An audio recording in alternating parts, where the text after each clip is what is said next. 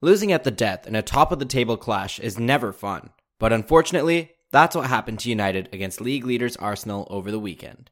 Today on Devils in the Details, we cover the weekend's heartbreak, a bounce-back victory against Nottingham Forest to give the Red Devils a foot into the Cup final, and a number of questions you guys had about those matches and more.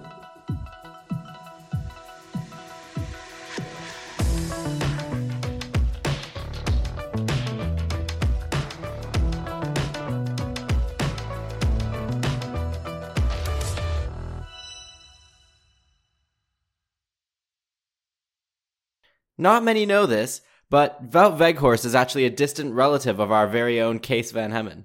Kees, how does it feel to see your ancestry on the pitch in United Red? Just for clarity, everyone, that is false, and Aaron made that up completely off the cuff before I had the chance to read the outline for this episode. I think everyone knows I'm rooting for him. I think he's a better player than he showed at Burnley, and I think he's already shown that at United. I think he's, even in what you could call like his more understated performances, I think he's had a very positive effect on the team. Today, I think, was his best performance so far. So, yeah, I thought he was really good, and I mean, I knew what he was going to add, but it's nice to see him adding it to the team and it actually working as planned. Because things don't always go as planned in this sport, and speaking of which, the Arsenal game definitely didn't. So, Arsenal, let's start with the general summary. In your mind, Kees, what went wrong? I would look at it this way. I think a lot of people viewed this through the lens of what the result looks like, right? You go away to the league leading side and you lose in the 90th minute. That looks like the game was there for the taking, especially in a 3-2 match. It's not like we just bunkered down. We created a few chances, we took them. If you look at the actual performance, I would say that's not what happened. I would go so far as to say that we played poorly. Let me elaborate. Let me be more specific. We didn't play poorly. We played poorly in the phases, the aspects that good teams are good in. So, for instance, we pressed poorly. I think we were pretty wasteful when we did get the ball. We played out of pressure very poorly. What we did do well is in settled defense, we defended hard, which I think is why a lot of people perceive this as a game where that was for the taking, because we took our chances and we fought tooth and nail when we were defending in our own box, which is, that's good to see. But ultimately, I think we failed where good teams fail, which is, again, pressing and playing out of pressure. But that's okay, because this is a really, really good Arsenal team, and we are 2 years behind them in the process we're in. Ultimately, I think it's all right. I still look at it as a positive event in our season, even though it was disappointing. Yeah, I somewhat agree. I definitely agree with the sort of categorization of, what actually played out versus what went wrong systemically. I think starting with, the way the game actually played out, I think what you really saw was, despite being relatively outplayed throughout the match, United did take the lead. And usually when that happens, you then have a large chance, even as the inferior side, of being able to hold on to that lead, and defensive mistakes undid United's prospects of being able to do that. And then the second aspect was, like you said, the pressing and the general build-up play and other aspects of this performance that showed that United are just really not quite where Arsenal are in this process of rebuilding or building a title-challenging side quite yet. Starting with the first one, let's talk a little bit about defensive breakdowns of what went wrong. I think the first one that at least stood out to me on at least two of the goals was Wan-Bissaka. On the first goal, clearly losing Nketiah at the back post, and then I'm pretty sure on the winner, he also lost Nketiah on the back post. Is that right? Was it Nketiah who scored? The winner is Nketiah. I don't know that Wan-Bissaka is the one marking him. Ultimately, though, I think that comes down more to Odegaard's availability in the box than it does what happens after that. If you let the ball get into the box, specifically into the box and between the width of the posts, enough, the ball will bounce into your net. That's really what the failure was, I think, in this match. In the post-match press conference, something that was commented on was that all of the goals were preventable, in that Arsenal didn't get like clear cut chances, which I assume what was meant by that is like one-on-ones with the goalkeeper, or uncontested crosses, but rather failures in terms of marking, whether that be Wan-Bissaka at the back post against Nketiah, whether that be midfielders or wingers following wingers and midfielders back into our box. So I think really that's what it comes down to.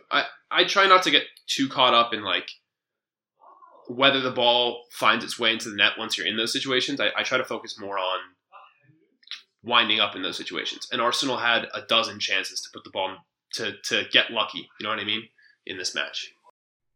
Yeah, it actually wasn't Wan-Bissaka. Yeah, I pretty much agree. I guess the general point you're trying to make is that part of defending is not conceding enough situations that the opponent have an opportunity to create a chance, even if you defend those situations well. So essentially, you're going for the fact that like United defended well in parts in this game in settled defense, but gave away so much territory and possession that they were likely to concede these chances. Yeah. I think you can summarize it that way. Yeah, I think it's really easy to construe this match as like it was close, but then, Arsenal just nicked it at the end, and that's not really what happened. I think that's how it played out after United got the initial opener from Rashford, which is obviously a wonder goal, but in my opinion, United were outplayed throughout this match, and I think that's what you're going for as well. So let's talk about that instead of talking about what specifically went wrong in how the game played out. I think this is like sort of the showing up of a lot of things that have gone wrong, and then also a couple of new things coming up in this game. In terms of the things that have gone wrong, I really think United struggled to, like, again, keep the ball in midfield in this game, close it out when at 1-0, and just, like, delay, force the other team to really work for opportunities to both get the ball and create chances. And because of that, they were playing a better team this time, and Arsenal just capitalized on their opportunity to create. Yeah, I mean, I think ultimately, if you look at the midfield that we fielded this weekend, and that midfield features McTominay, who's obviously not one of our starters in general, but he was in this match. None of those players want the ball under pressure. Again, this is a recurring thing. We come up against big sides. We have a poor performance, and this is something that you hear Aaron and I saying. But I think it's a problem that keeps coming up, so it's a thing we keep pointing out, right? There's only so much you can do structurally before it comes down to player tendencies, right? None of our midfielders are comfortable turning on the ball, and that creates situations where you're playing out of pressure. This is a well-coordinated pressing side. And ultimately, there comes a point where you have to play centrally. You have to play, a line-breaking pass. That's how you break pressure. And I would say our fullbacks, for the most part, and our center backs can play those balls, but the players receiving them, specifically in this match, McTominay, Eriksen, Bruno, they do not want to have to turn, and they can't. And so what you wind up with is you play those line-breaking passes and they play them backwards or they lose the ball. Yeah, I actually think we talk a lot about how United switch their style because De Gea can't play out of the back. And we did at the start talk a lot about McTominay and Fred in like episodes 2 to 3, I think, and how they struggle under pressure and playing out. But it hasn't really been as much of a theme since then because Casemiro joined and United haven't really played that many high-pressing sides until the Man City game. And so this has come up, I think, in all 3 games between them, the Man City game, Crystal Palace to a lesser extent, and then Arsenal. We had 2 questions. We sent out a Q&A before the episode One was from Ricardo. Will Casemiro be good enough in possession and first phase build-up for Ten Hag's style of play? And then there was Nostrum, who said, is Bruno limited in a possession-based controlling side? I'll give my short answers, which is yes on both counts. My long answers are, as for the first one, Casemiro. I think Casemiro is fine in this capacity as long as he's the worst of your midfield three in terms of receiving under pressure as opposed to the best. I still wouldn't say he's the best. I think Eriksen is a little bit better than him at this, but you can't be relying on him for it, which is something Alm said when we had him on many, many months ago. Just for reference, everybody, if you've started listening to us more recently, we had Arvind, who's been writing up Real Madrid and watching Real Madrid for a very long time at a very high level on the podcast. Back in August when we signed Casemiro, we talked about Casemiro's strengths and weaknesses. The main thing he highlighted was that Modric and Kroos sort of gave Real Madrid the opportunity to play around Casemiro in build-up, and that when he was burdened with more responsibility, his progressive passing numbers went up, his progressive ball carrying numbers went up. Metrically, he looked better, but ultimately it was bad for the team because his failures were very visible. So that's what I would say about Casemiro. You can accommodate him if the other midfielders are better at this thing than he is, which is not the case right now. As for Bruno, he's definitely limited in a possession-based system. I don't know. I feel like the hardest question to answer about this team is Bruno good enough that you build everything around him to accommodate his shortcomings?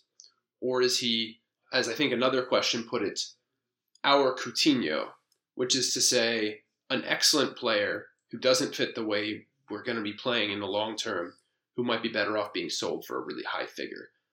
Again, I'm not expressing an opinion on this. In fact, I think I lead towards the former choice, which is to say, I don't think you can sell him. I don't think that makes sense because he's so important when we're playing well. But yeah, what do you think? Especially about that second one, because I think we agree on the first one for the most part. Yeah, the question was from Aditya. It's hard. So here's my thing with Casemiro, or let's start with a general idea of midfield, right?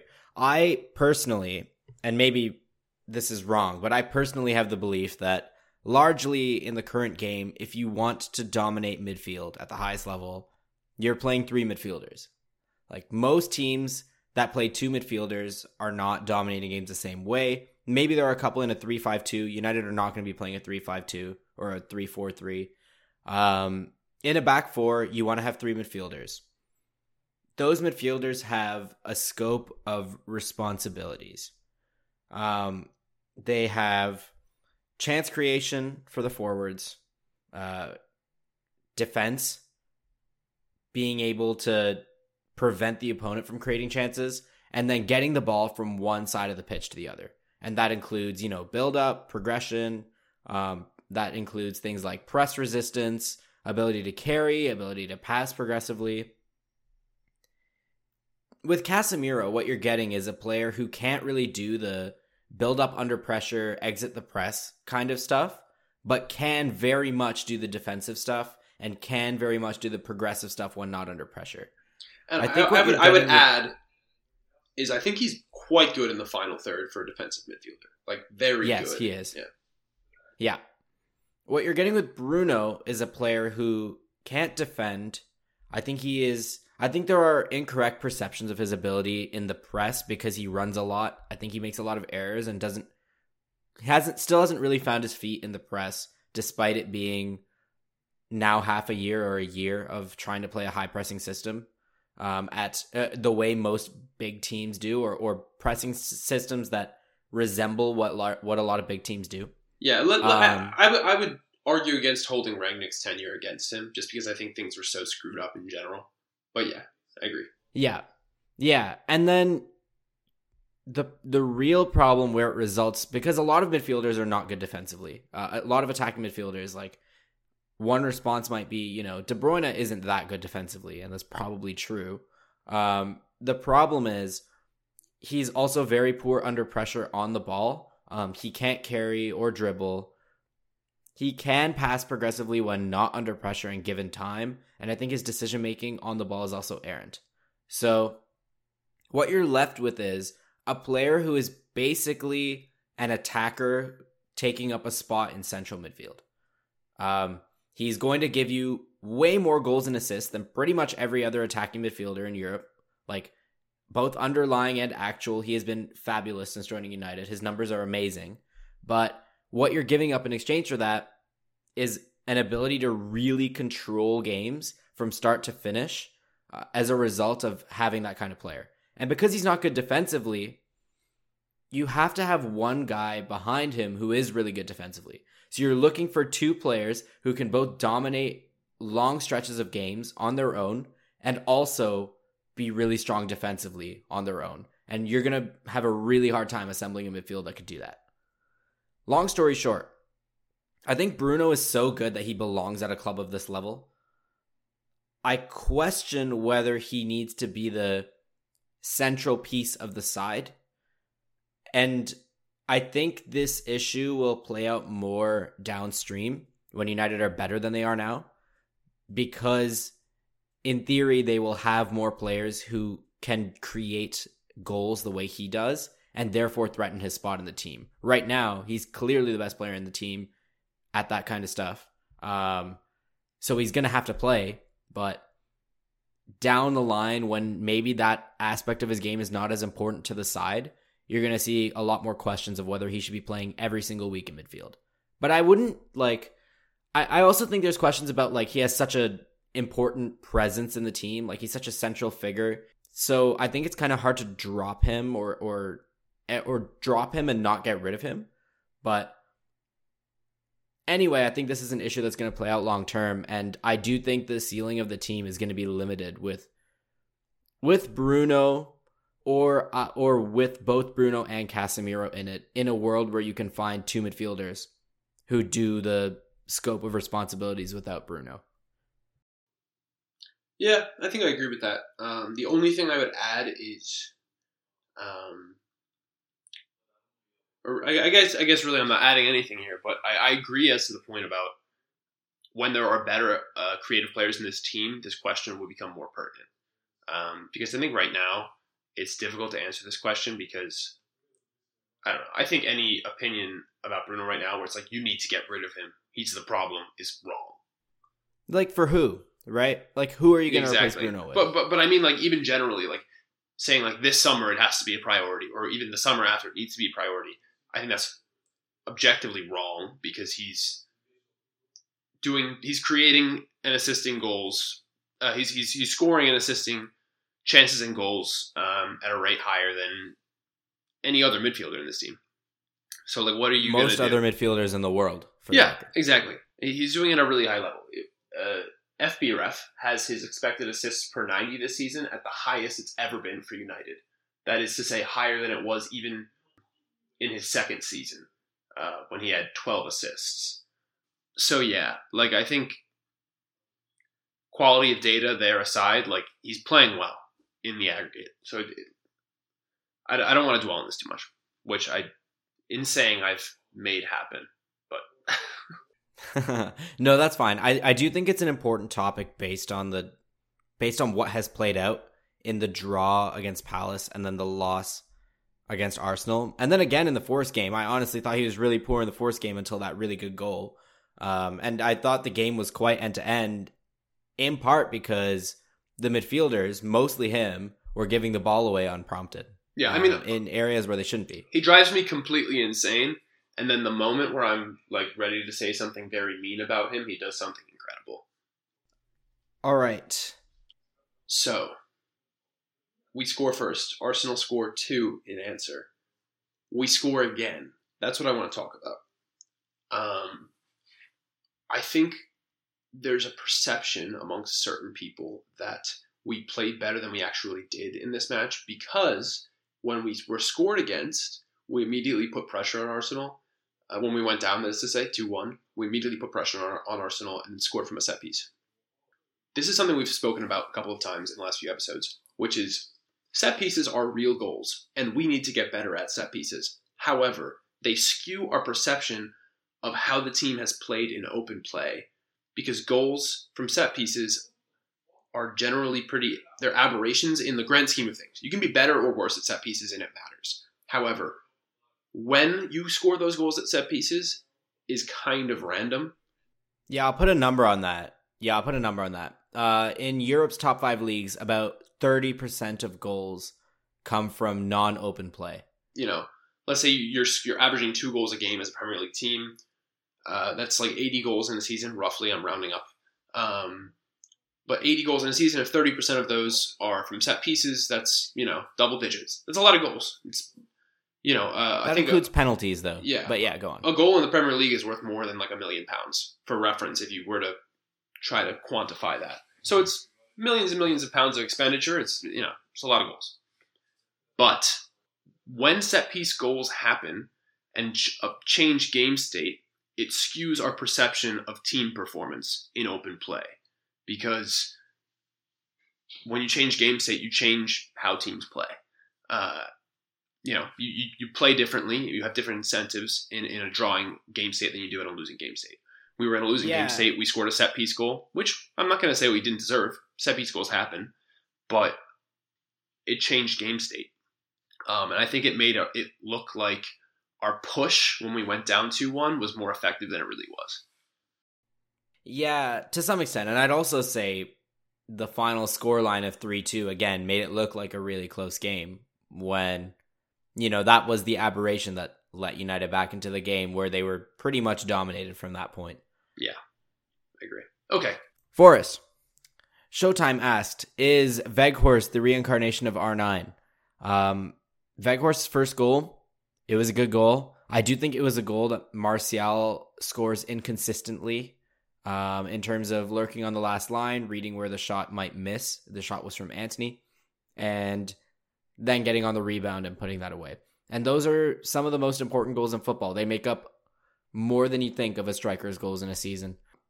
Weghorst, to me, has impressed me a lot in build-up, in his hold-up and link-up play. I think he's a really useful asset. The ball sticks to him really well.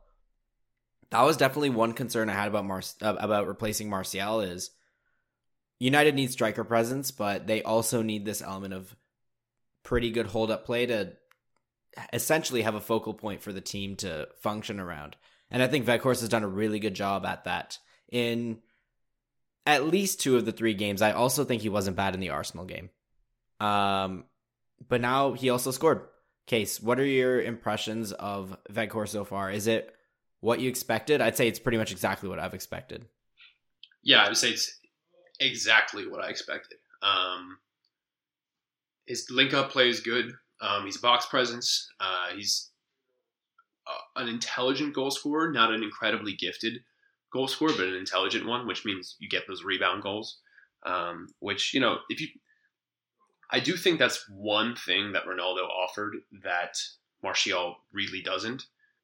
And that's he's obsessed with goals, and so he recognizes that rebounds are like a great opportunity. You can get 2 or 3 or 4 goals in a season just by hunting rebounds.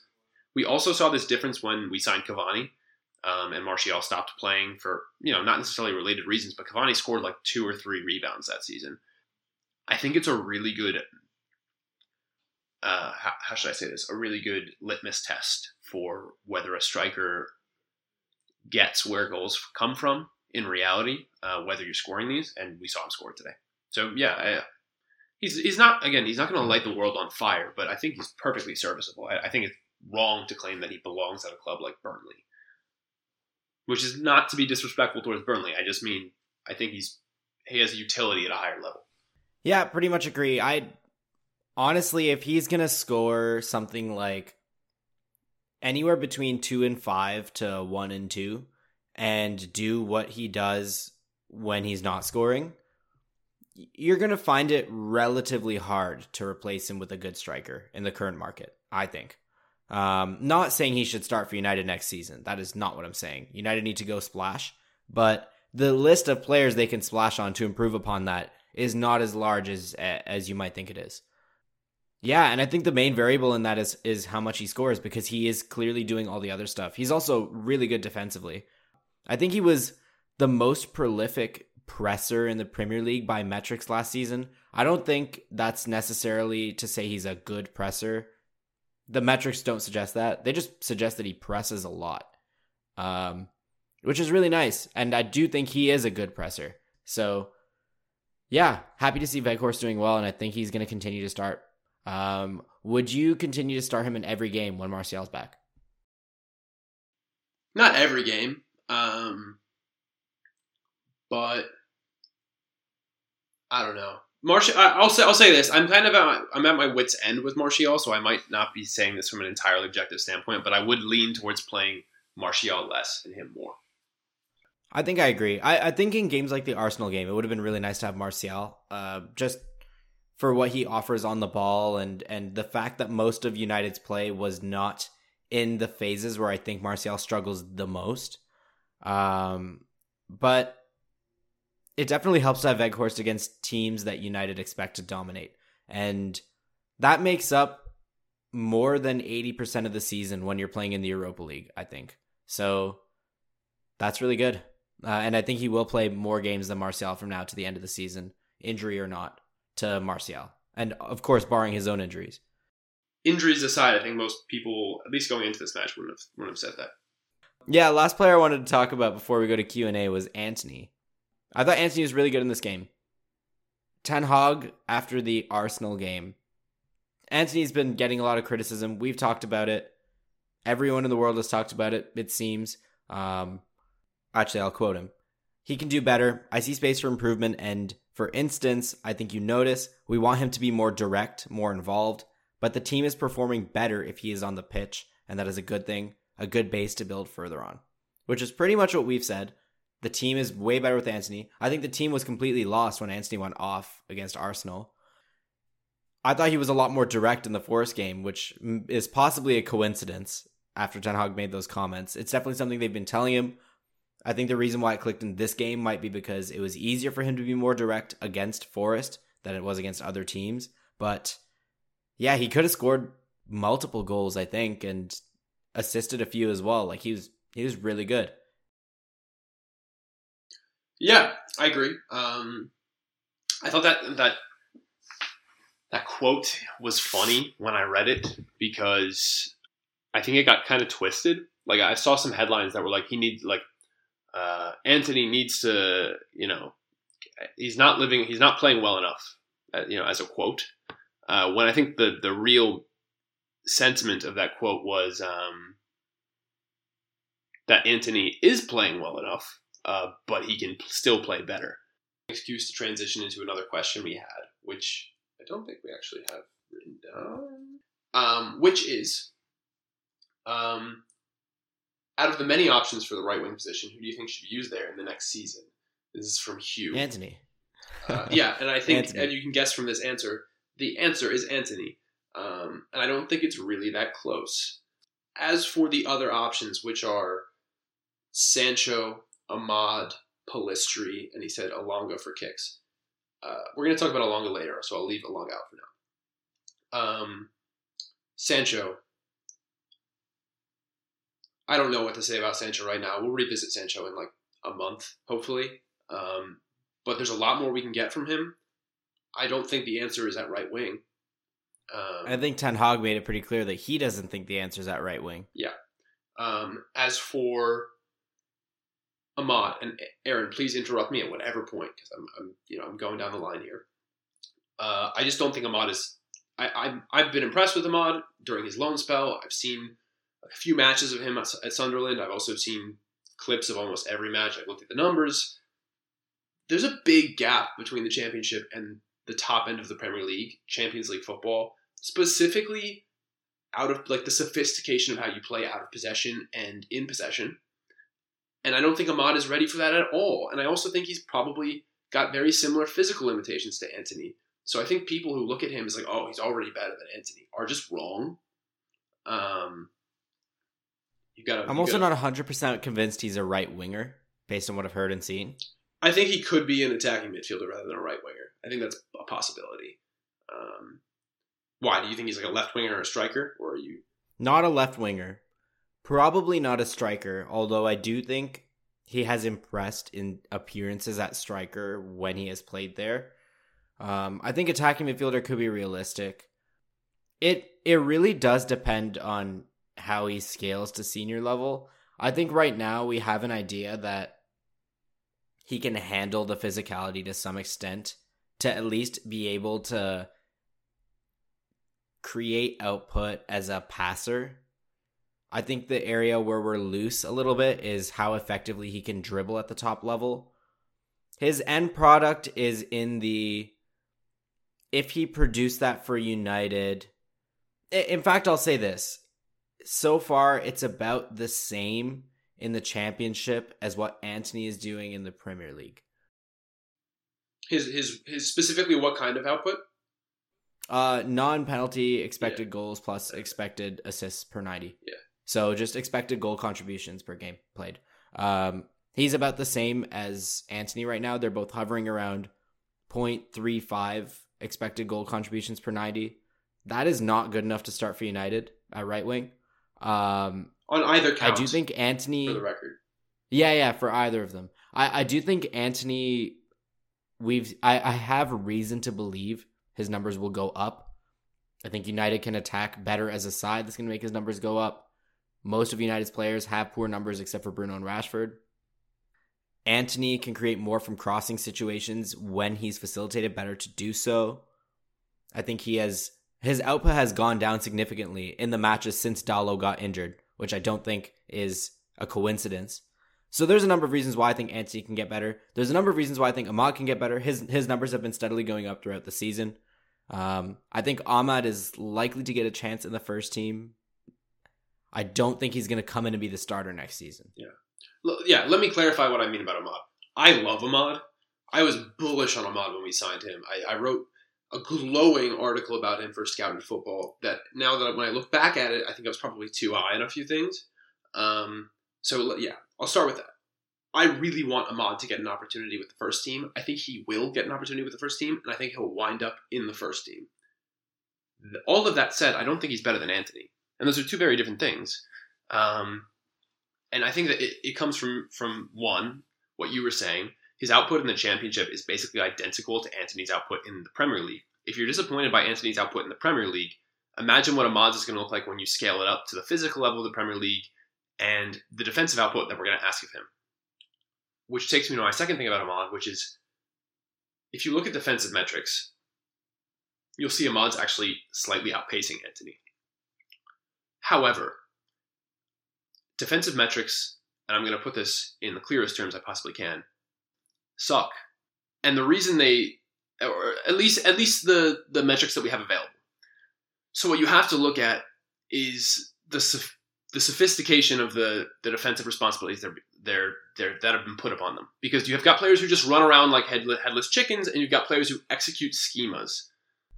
Let's elaborate upon this a little bit, because I think a lot of people look at us as people who can explain or clarify why we think these metrics are bad. Defensive metrics measure how much a player defends. To be clear, we're talking about how good a player is at defending. Tackles, interceptions, pressures, blocks, clearances. They are all measures of how many times a player does that. That doesn't mean that they are... First of all, it doesn't take into account positioning at all. So an example of that is Wan-Bissaka, right? Wan-Bissaka positions himself in such a way to set himself up for his ability to tackle. So his tackle stats are great.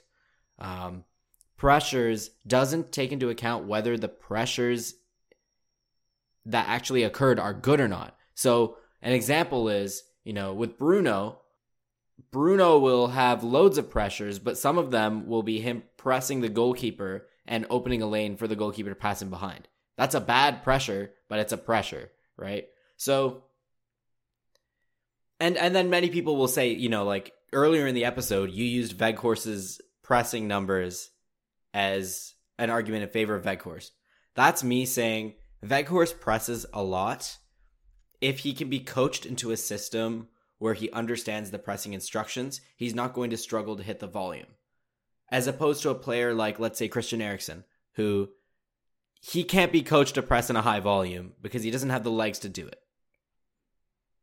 So all of that is to say, defensive metrics are measurements of how much a player is currently involved in the defensive efforts of their team, and not the extent to which those involvements are good or bad.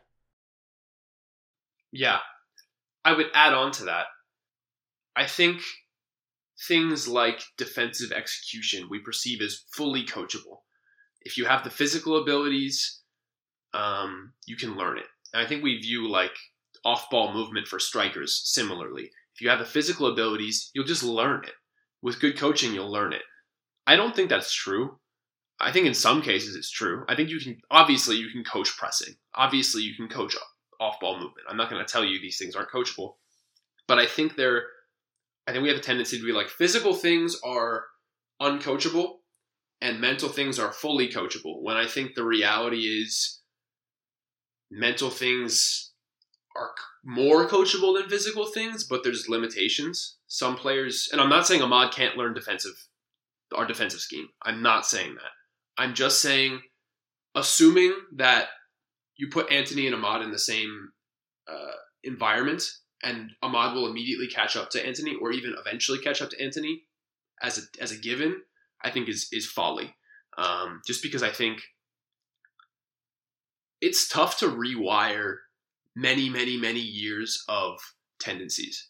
And we see this in older players, and Ahmad's pretty young, so I'm pretty confident you can rewire it. But it's just something to keep in mind. I'll also say a few other things. So I think defensive out of possession work is quite different to striker movement as a coachable trait for a few reasons. Number one is, I think it's simpler in nature. Like I think it can be. To some extent, I think you can simplify the set of defensive actions a player needs to make and the scenario that needs to be coached on an individual level. Whereas striker movement is extremely variable and very hard to even analyze or pick out in matches, because you'll go long sequences of matches and then the best strikers will do one thing and then that movement will be gone for like 20 games. And it'll come up in like spurts based on what is available that the opposition do. Whereas to at least some extent, defensive actions are largely based on what your team is doing to prevent the opposition from playing. That's a good point. The other thing I'll say is, this is a Manchester United Premier League centric podcast that is centered around a league that has the best pressing in the world, and the best in possession play in the world, and probably the best athletes in the world. If you were to step down 3 or 4 levels from the Premier League, and probably even less than 3 or 4, you're not seeing high-level pressing structures anymore. Like, pressing is the type of thing. I mean, if you literally go to the Championship, which I think the way you're talking about it, I assume you mean the Championship is more than one level below the Premier League in this context. Yeah. Which is to say, like, there are other European top flights that are between the Premier League and the Championship. If you just go to the Championship, the sophistication of out-of-possession approaches is so much lower. And that's not to say there aren't high-end pressing sides in the Championship, but they're fewer and further between. And what you need to be able to be a high-end pressing side in the Championship is not the same as the Premier League, because the Premier League has the best players on the ball, which necessitates the best pressing to prevent them from being able to do what they do, right? But also, with pressing, we've talked this whole season about how United have these two ways of playing in build-up, right? And how, in the last week or so, number 2 has come up because United have faced high-level presses. But before that, United went on a winning run of, 10 games where they did not face a high-level press and largely played out of the back. And they've been playing top-flight teams, very good teams, even Europa League teams, right? And those teams were not pressing them enough to force United's defense to respond, even with its weaknesses. So we are talking about a level of approach that is adopted by the smallest percentile of sides in the game. And what that means in this context is players playing academy football or lower league football in different teams and different youth setups are not likely to come into the senior level and immediately be able to do all this stuff, right? Which, as an aside, I think is one reason to be really optimistic about the reported integration of the youth sides, or specifically the U23 side with the senior side. Because I think if you can get the U23 side's tactics and preparation more in line with the senior side, you're going to see a much cleaner pipeline between the two. Yeah, this is a big hole that we could dig here. But I think one thing academies like Cobham and La Masia do right that most clubs don't do. Just for the sake of clarity, say which clubs those are. Sorry, Cobham is Chelsea's academy. La Masia is Barcelona's academy. I think they tend to be both the best in their country for producing players who are at the top level, and that's the top flight, not necessarily playing for Chelsea and Barcelona. They coach their players to understand these types of approaches because they have established ideas of how they play the game at those levels that correspond with ideas of how they're going to play when they are brought into the senior team. Orlando was on our pod, right? An episode like he was 12 or 13. He's written a lot about this subject. So, yeah, we follow him on the Devils in the Details account. You can probably dig it up somewhere. He's done a lot of writing on this subject, on how Chelsea structure their youth teams and how their youth teams play to prepare their players for the senior team. And more teams need to be doing stuff like that.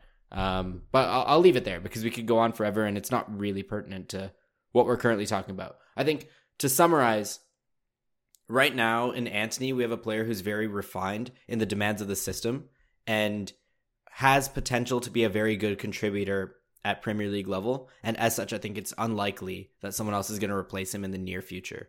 But in the long term, it could be possible with players like Ahmad, Sancho coming in and their development trajectory is unknown at this point.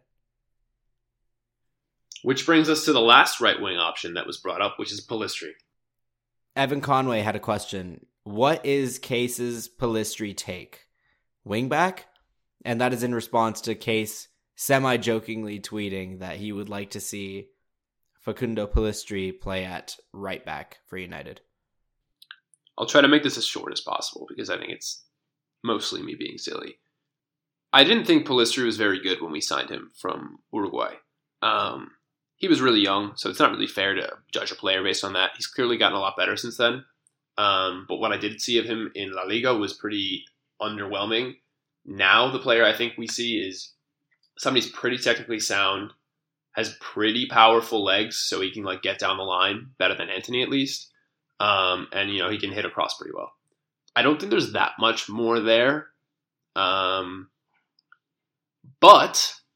the player I just described is pretty similar to players you see successfully convert to right back. I'm not saying convert Pellistri to right back and that's the solution. And you're going to get high quality first team minutes out of him for United. Not saying that. All I'm saying is when you have a player who's sort of limited in the angles he can play, has a certain strength, which is a strength that I think nowadays you can associate with traditional overlapping fullbacks, and happens to be a deficiency of both of our starting right backs. It's an idea, but honestly, mostly I was kidding. Maybe Pellistri can be a useful squad option at right wing. I'll be slightly controversial again and say I don't think he's anywhere near as good as Antony is. Yeah, the way I see it is to be a squad option, you really need to be one of the best two in the position at the club. And that would be my number one rationale for this right back idea, which has no real proof. He misplaced a really dangerous pass in a similar position to where you'd find a right back later in this match after I tweeted that. So yeah, Twitter has this idea of we see players exhibiting certain attributes at one position that we typically associate with another position. Let's move the player from that position to the other position. And it's something that it can save a player's career and has in certain examples, but by and large, it doesn't really work that way. And it's not that these players can't convert positions. It's that we don't have enough information to assert that they can. I think that's well put. But I think what we're kind of insinuating here is that Pellistri is not one of United's two best options at right wing. He could be one of United's two best options at right back. Try him there. It's also a half joke. I think we can move on from that. Yes. Let's do a couple more. Let's talk about, I guess we're now just deep into Q&A. Let's talk about Elanga. So Elanga was the other option proposed at right wing. We had a lot of questions about Elanga, actually. Seth said, do you see Elanga's future at striker? Nostrum said, do you think Elanga has a future at the club? I'll say this about Elanga. He is intelligent and works hard out of possession. He is the best box mover of any player that United's youth team has produced in recent memory. He's at worst the third best box mover at the club, like contracted to the club right now, I think. Yeah, I agree. Is that enough for him to be a starter at the club? No. Is that enough for him to be the second choice striker at the club? I would say no. Is that enough for him to be like the last rotation option? I think so. Will he ultimately secure that spot for himself? Probably not, because that's a really specific spot. I actually think he's pretty good as a backup. I thought disagree. He showed quite a bit last season. Yeah. At either left wing or striker, not right wing. I don't like the angles he gets at right wing.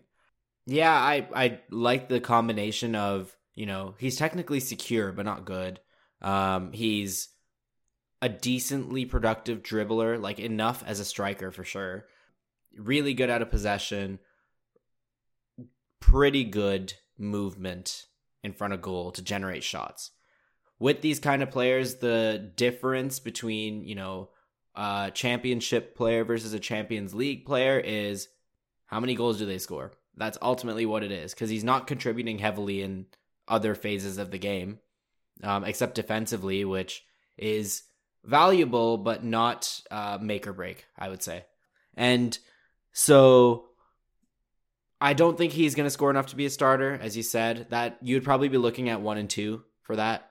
I think the squad player amount is probably about 1 and 3. And I think he was doing that early on under Rangnick when the team was still functional. And he hasn't really played in, first he was playing in bad teams, and then he was not playing in functional teams after that. So I think there's evidence that he could be a squad player, but I think the rationale for saying he won't make it is that there are two better options at left wing now, and there are two better options at striker now in Weghorst, Martial, Rashford, Garnacho. And I would see at least 3 of those 4 being there next season, and at least another player coming in one of those positions. And Sancho is still a wild card, so I just don't see him getting playing time at United in the long term.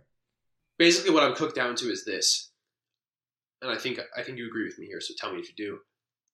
He's not good enough to be the first guy off the bench if you have a serious long-term injury to one of your starters. Maybe he could be that later, but I'm not confident. And so that's not good enough to secure him a squad spot indefinitely. Yeah.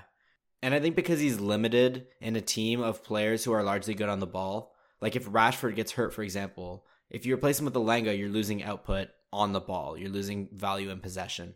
And same thing with Antony, same thing with Bruno, which basically leaves him playing the role of a Weghorst or Martial. And that's what you've seen, right? He's playing up front. And for that reason, he becomes a pretty specific player.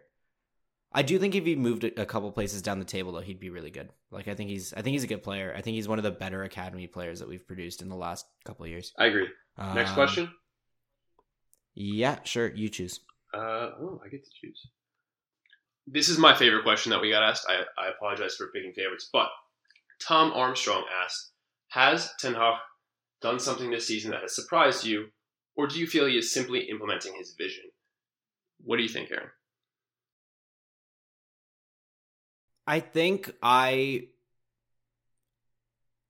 believed Ten Hag was an adaptable coach when he joined the club, which makes every decision that he makes to make the team better sort of understandable from his perspective. So I haven't seen anything where I've been absolutely baffled by. Things that he's done that I would not have expected, there are a few. One is, I think the use of the fullbacks has been really interesting. And all of these will probably fall under the theme of, he did things a certain way coaching Ajax in Eredivisie. He is doing things a different way based on how he's interpreting things at United. So number one, the fullbacks. Ten Hag's Ajax I loved his use of the fullbacks. Like, that was one of my favorite things about that side, where they would underlap and overlap and invert. Those three being, underlap being you come inside and make a run while your winger is wide. Overlap being your winger comes inside, you make a run out wide. And invert being you come into midfield. And his fullbacks, in the later side, it was Blind and Mazraoui, were able to do all three pretty seamlessly and at different times throughout matches to provide different sources of threat. I don't think we've quite seen that level of fluidity at United. And as well, I don't think we've quite seen the same level of aggression in the press. That's something we've talked about a lot. I think largely United's fullbacks have been used as support players to both strengthen rest defense and also strengthen United's ability to build through midfield, which surprised me. I was expecting him to go for fullbacks who can do a little bit of everything, and especially with players like Shaw, Dalot, Malacia, who I think can do that and will eventually do that at some point. I would have expected to see it sooner, but I think for all intents and purposes, I understand why he did it. Yeah, I would add on, I think probably the fullback of those three that you mentioned who's played the closest to the way his fullbacks have previously in his managerial career would be Malacia. But Malacia's had some weird ones, right? Like some weird appearances. I think today it was a weird appearance. I think he was good in the aggregate, but then he just does a few things where it's like it feels like he's falling asleep at the wheel. I remember one specific instance. I think Forest were counterattacking from a set piece we had. Maybe it was a corner. Wan-Bissaka gets isolated. It's just him and the player with the ball and 50 yards of space behind him. And he sort of forces the player on the ball, the Forest player on the ball, towards defensively our left wing, which is to say Forest attacking their right wing. And Malacia should be, there's a runner who comes, on the other side of the pitch. And Malacia should have tracked him. And the guy gets 20 yards ahead of Malacia before Malacia has any idea he's there. And if Wan-Bissaka hadn't blocked sort of the shot, or I think actually what the Forest player should have done who had the ball was square it, and it would have been a tap in and we would have conceded, but instead he shot. Malacia just has moments like that are weird. And I wonder if the plan was actually originally for Malacia to play more minutes than he has, but he's done weird stuff and it's put him in a place where Shaw is so good that whatever stylistic differences Malacia has over Shaw, it's just not worth it. Because Shaw is so good. I think Malacia is a good fullback. I think Dalot is a very good fullback, and I think Shaw is one of the best fullbacks in the world. I think it pretty much boils down to that. When Shaw and Dalot are fit, they play. Yeah, agreed. Okay. As for my answer to this question, biggest surprises for me, I don't know how much of this was posturing for the media, but his positivity and enthusiasm surrounding Ronaldo and Martial as striker options, because I think neither of them really do what he wants strikers to do, regardless of what he's said about it. And I think recent developments support that idea. So I would say that's the big thing that surprised me. Otherwise, the lack of urgency surrounding replacing De Gea. I would say those are the two things for me. Which, I don't know if those are myself or us, that being Aaron and me, misperceiving the things he puts emphasis on, or whether that's him posturing because he knows he couldn't replace those players in the short term. I'm inclined to believe it's the latter, but it could work out to be the former. So, last question. Kat asks, would you take Kane in the summer if we can't get Osimhen? And which signings do we need to challenge for the title? The Kane thing for me comes down to price tag. If it's 100 million, it's too much. If it's 60 million, I would do it. Yeah. What about you? Yeah, I think my opinion has changed a little bit in recent weeks. I think United are closer to a title challenge than I would have thought 3 months ago. In that, I think if they got a couple of players, they could do it.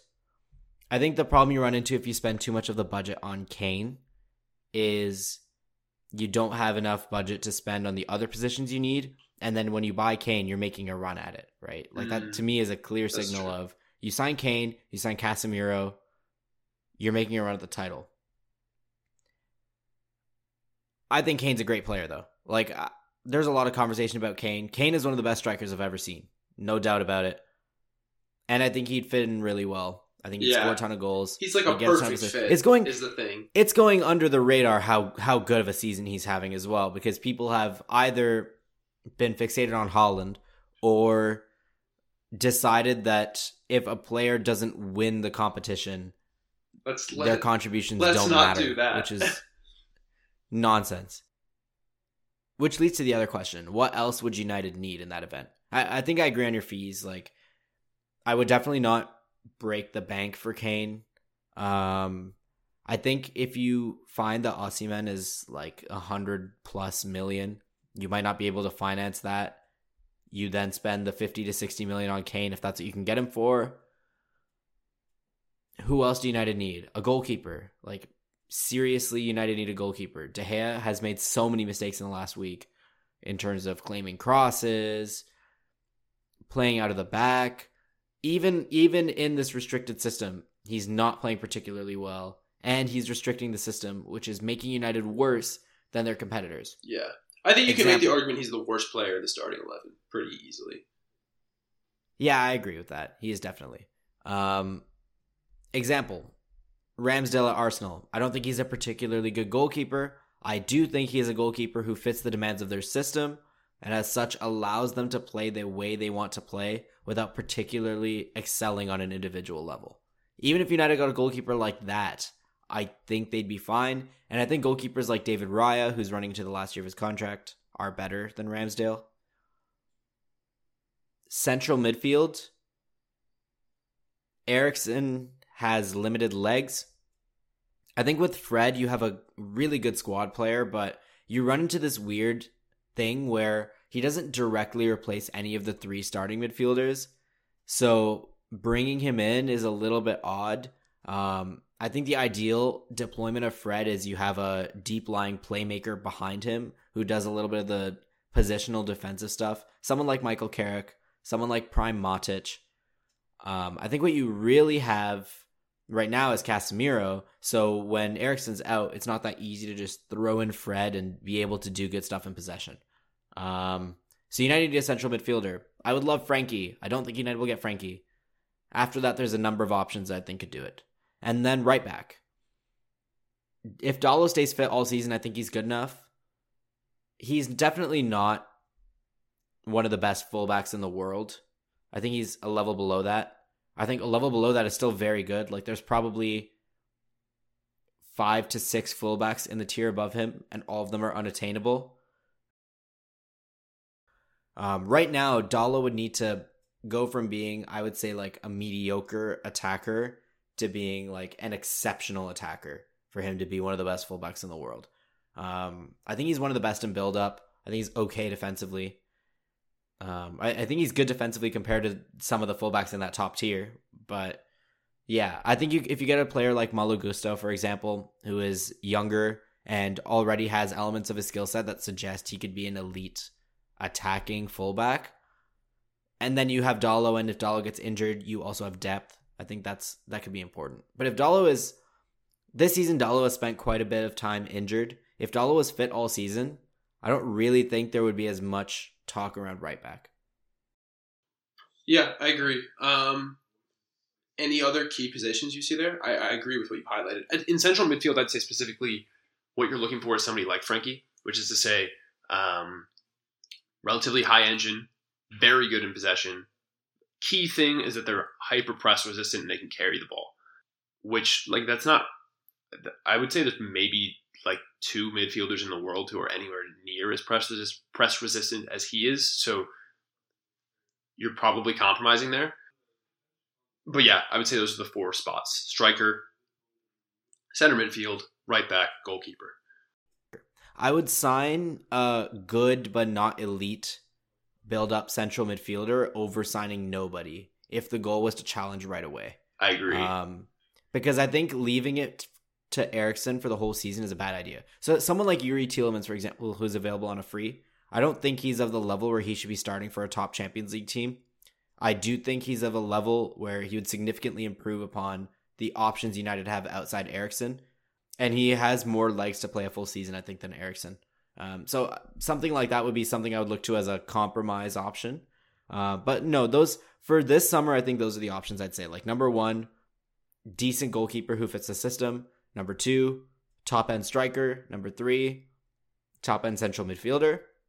Number 4, squad rotation right back. And then after that, there are a couple other positions that you could improve upon, but I don't think United will have the funds. I think they might try and sacrifice one of the first 4 to get a center back. Probably a left-footed center back. I don't know who. I think it might be a right-footed center back. I think that might actually be the priority. And I say that being the person who insisted that there's going to be another left-footed center back coming in the I think Shaw has future. kind of changed perceptions, though, a little bit. Yeah, probably true. But I think, yeah, you just want somebody who's better on the ball as an option at right center back. Like, you've got Varane, who's not very good on the ball, but really good defensively. And then you've got Maguire and Lindelof, who are varying levels of good on the ball and good defensively. But I don't think any of them, cover all the bases. So I think what you'd like is maybe you sell 1 or 2 of Lindelof and Maguire, and you get somebody else in at right center back who's very good on the ball and worse defensively than Varane. Yeah, you mentioned Timber in one of our conversations earlier. I'm not sure how I feel about Lissandro and Timber as a partnership. I wouldn't do it, but I said that as that's what's going to happen. I do think Timber will be the player that is the priority. Well, I could see it also from the angle of a right back deputy who's better than what is currently there when Dalot's out. I'm not convinced Timber becomes A, a high end center back, or B, a high end right back, absolute top end. And B, I'm not convinced that if he does, I think if he does, it'll be as a center back. And I'm not sure that Lissandro is the right partner for him at the highest level of the Premier League. Yeah.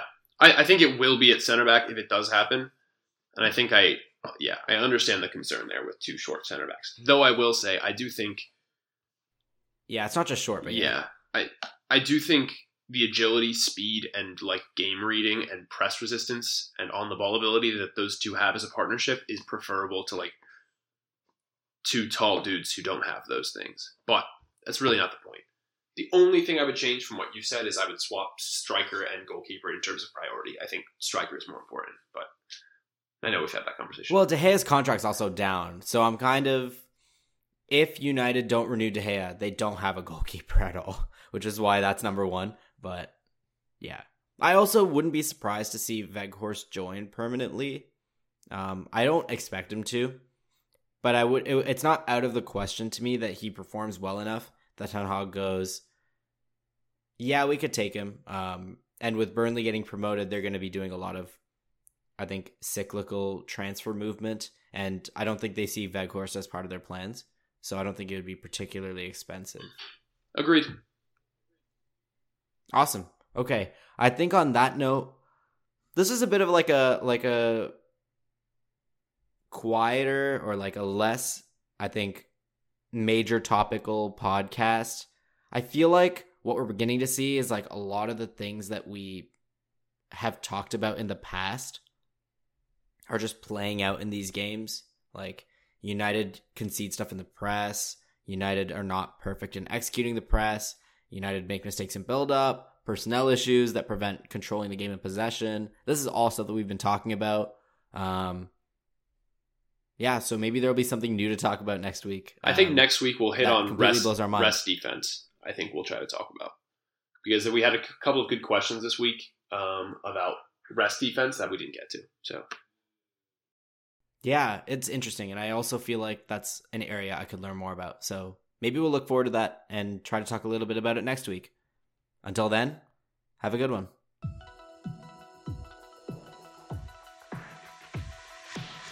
Hope you enjoyed this week's Devils in the Details. You can follow us at Devils ITD Pod on Twitter or on a variety of streaming platforms. Our awesome theme music was made by Jacob Connor, who you can find at Jacob J. Connor on Twitter. Have a great week, and we'll see you next time.